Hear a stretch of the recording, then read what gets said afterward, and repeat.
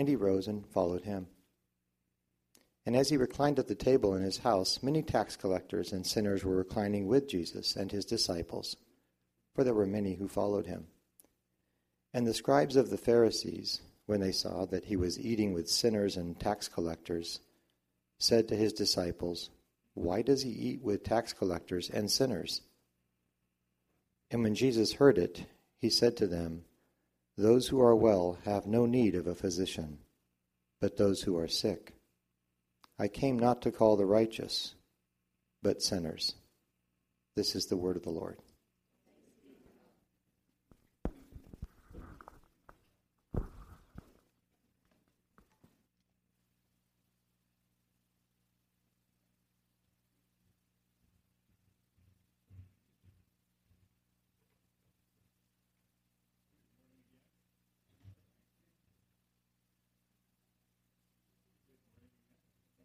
Am I on? There we go. All right.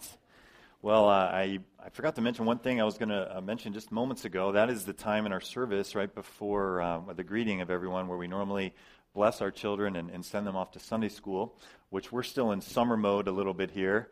Can I get an amen to that? We're still in summer mode. Like every year, school seems to start like a week earlier. It's kind of crazy, but we're still in summer mode here. Kids will be back.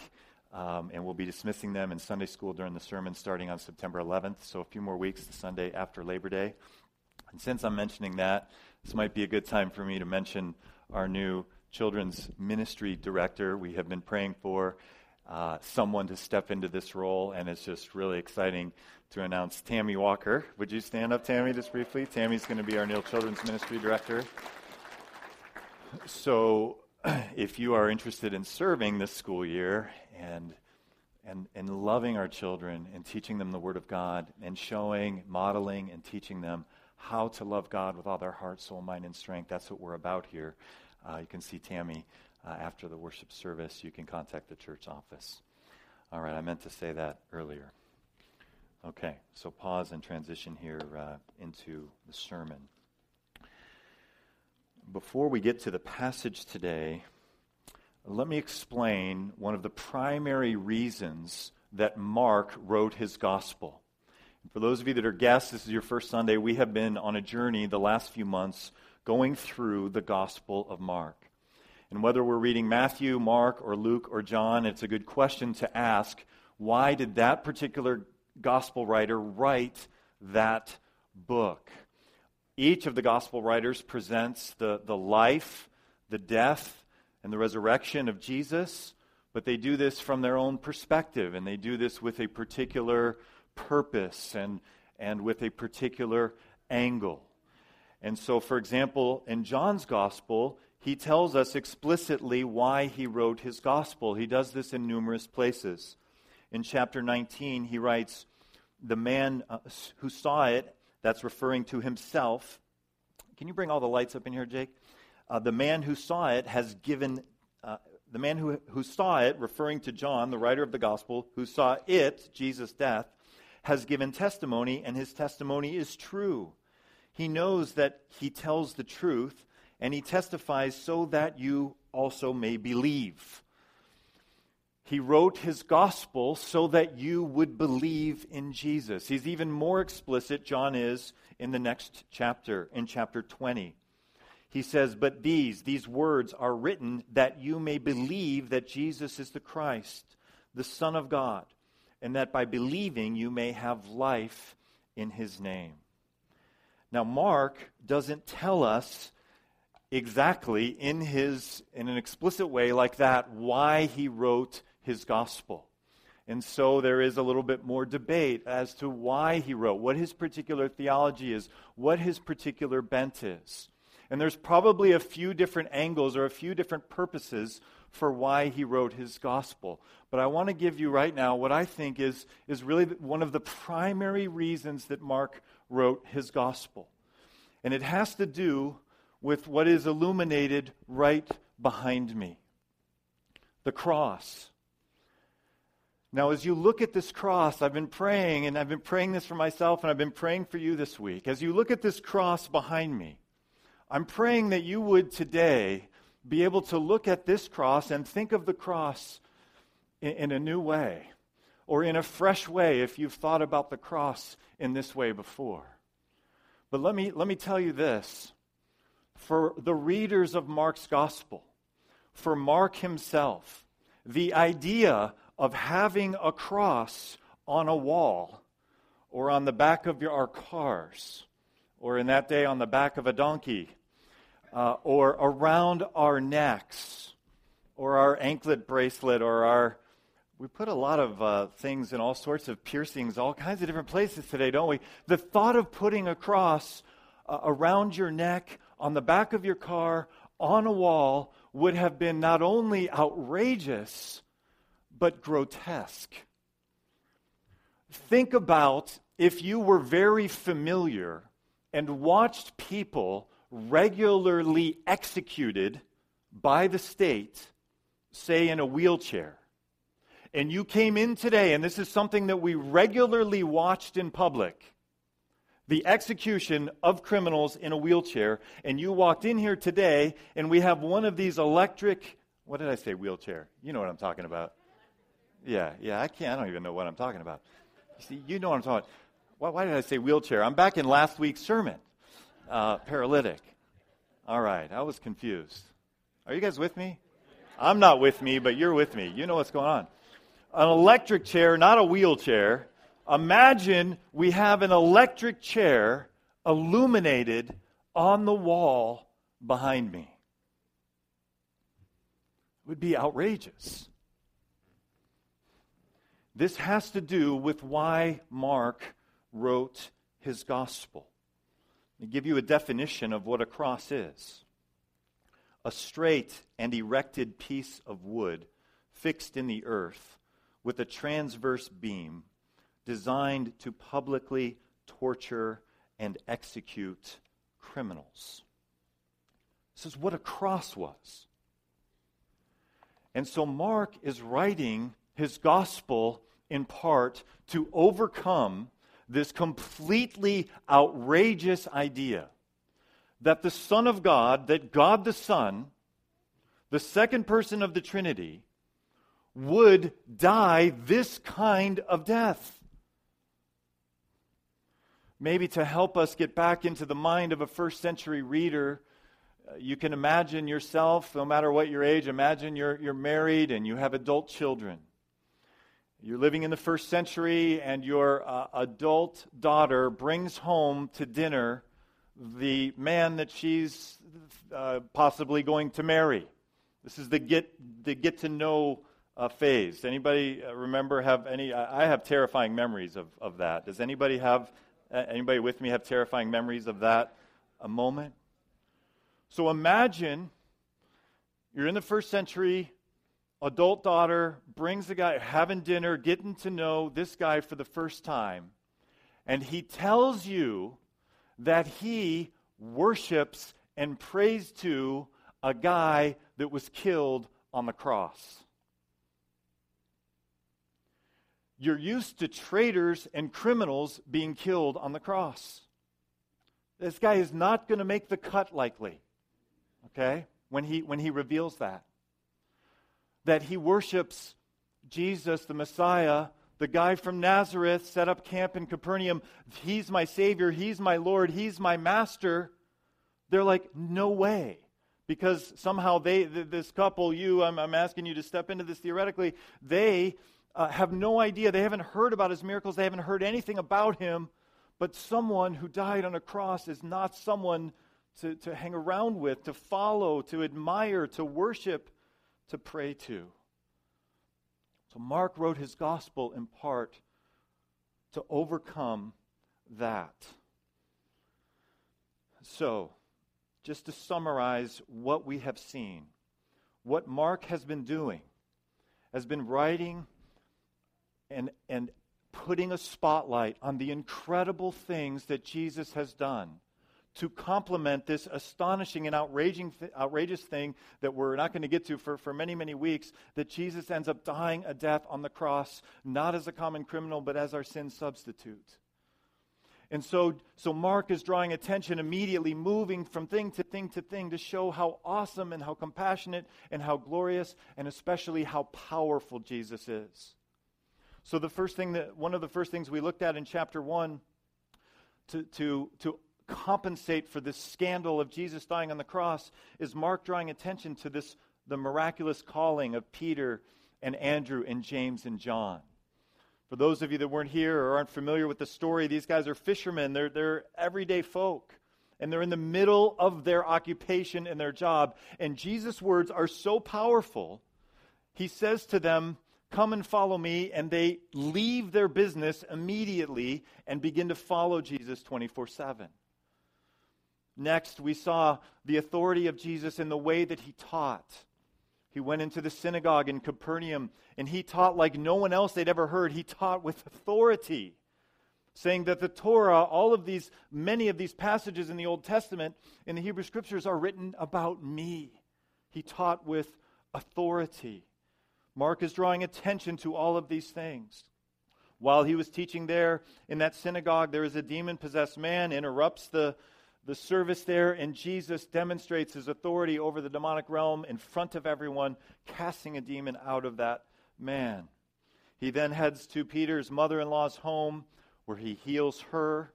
The whole town comes out after sunset on the Sabbath, and he heals many and casts out demons there, and his reputation is spreading. Jesus is like this incredibly powerful individual that is a magnet for people. And Mark is wanting us to see that, yes, he suffered, yes, he died on a cross in this shameful way, but he lived a life like no one else had ever lived. The one thing that is not miraculous, that's not astonishing, is right before Jesus is about to go out and travel amongst all the villages around the Sea of Galilee, he gets alone with God the Father to pray. He gets up early and sneaks out of the house. And this is about the only thing in these opening segments of Mark's gospel that are not just, "You are kidding me, he did that?" He heals the man with leprosy. This is the one snapshot we get of his long journey all around the Sea of Galilee. Mark doesn't tell us about all the different towns he went to. He just tells us, he shows us his power. He healed this man of leprosy. And then last week's passage, you can see these are kind of increasingly, like the awe factor is just increasing as we move forward. This man that we would call a paraplegic, the Bible describes him as a paralytic. Jesus tells him to get up and take his mat and walk, and he does. And not just those who are now inclined to follow him, but even the skeptics, the Pharisees, they all see this, and they are in amazement of what happened.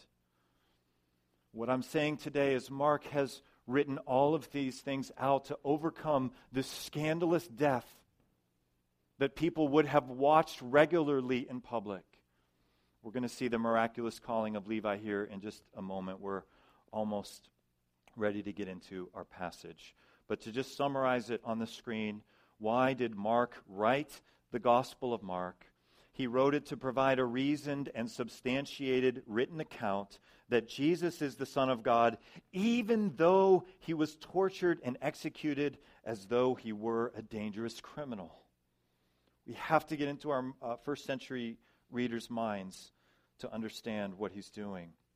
He wrote his gospel to overcome Jesus' scandalous method of death, especially for first century readers. The cross, of course, has become something else today. And so my purpose today isn't to talk about whether we should have crosses on our walls or on our cars or around our necks. I don't really have strong opinions about that. But we have to understand after 2,000 years, the cross has now become the symbol of Christianity. But 2,000 years ago, it was like, not a wheelchair, but an electric chair.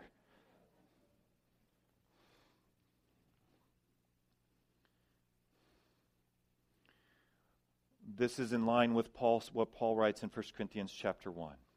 Mark's purpose is in line with what Paul writes. We preach Christ crucified. To Jews, this is a stumbling block. To the Jews in that ancient first century world, this is a massive stumbling block. This is for criminals and traitors, the cross. And to Gentiles, it's just simply foolishness. Foolishness. Another scholar writes this.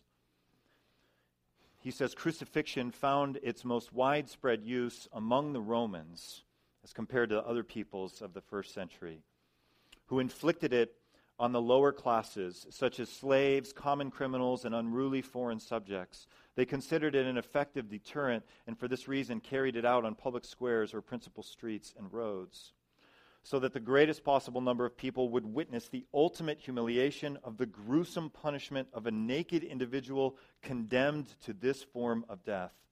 This was usually aggravated by an inhuman flogging of the victim preceding the crucifixion and the denial of a burial after it.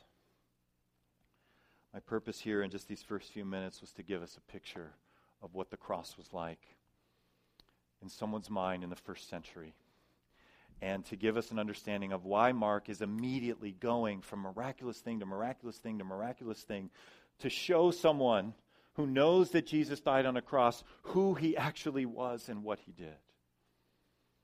All right, are you with me, church? Let's get into our passage now. It's a short one. It's in chapter 2. It was just read, and we're at verse 13. Let me begin reading verses 13 and 14. Once again, Jesus went out beside the lake, beside the Sea of Galilee. A large crowd came to him, and he began to teach them. Verse 14, as he walked along, he saw Levi, son of Alphaeus, sitting at the tax collector's booth. "Follow me," Jesus told him. And Levi got up and followed him. Now again, this calling of Levi, who is also known as Matthew, follows right on the heels of this amazing story, those of you that weren't here last week, where the four guys can't get this quadriplegic, most likely this paralytic, to Jesus, so they dig a hole in the roof and they lower him down, and Jesus forgives this man's sins, and then he tells him to get up his mat and to go home and walk, and everyone witnesses this is a historical event that happened. And right after that, he now calls this tax collector who leaves his profession at the ready here, at the moment, at the power of Jesus' words, and he follows him. He leaves. Now we have to have, again, a picture in our mind who a tax collector was. So this was a guy who had some bling, okay? This is a guy who maybe pulls into the Ritz-Carlton in his Lamborghini or his Tesla maybe. Probably not a Tesla. Probably not, right? You know, we just got back from Southern California. It is amazing the fancy cars that you see cruising around down there. We're in a parking lot in Malibu, and there's like multiple Lamborghinis, Ferraris, kinds of things in there. My kids are like poking their heads up, wanting to go walk around the parking lot. It's a little embarrassing. You know, it's like standing over this car. And he would have driven a car like that, Matthew or Levi. He was kind of like a member of the mafia today, but a mafia that's sanctioned by the government. Okay, this is not a man of a sterling reputation, but this is a man of massive wealth. And Jesus comes up to him, and he's sitting there at the place where he collected this money, and he says, "Follow me." And he gets up, and he follows Jesus. Again, Mark is showing us the power and authority of Jesus' speech and the influence that he has on human beings, like Levi, like Peter and Andrew and James and John. One commentator writes this: Levi collected taxes and thus collaborated with Herod Antipas, who in turn collaborated with the Roman Empire. As the occupying political force in the Jewish land of Palestine, Rome and all who collaborated with Rome were despised by pious Jews. Jesus is a Jew, remember that. His followers are all Jews at this point. Tax collectors were despised by them. The taxation system was corrupt. Most tax collectors skimmed money from the taxes for themselves. Another commentator writes, they routinely demanded inflated payments, and if working for Rome, they were despised as traitors. Their houses were regarded as impure, and they were expelled from the synagogue. This is not the kind of person that a quote-unquote religious rabbi would hang out with, would call to be one of his followers. This is a shocking thing. This, in a sense, is a miraculous thing to the first century reader, what's going on. Tax collectors don't respond to calls from rabbis like this.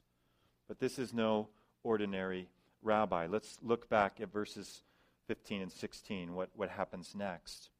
While Jesus was having dinner at Levi's house, many tax collectors and sinners were eating with him and his disciples, for there were many who followed him.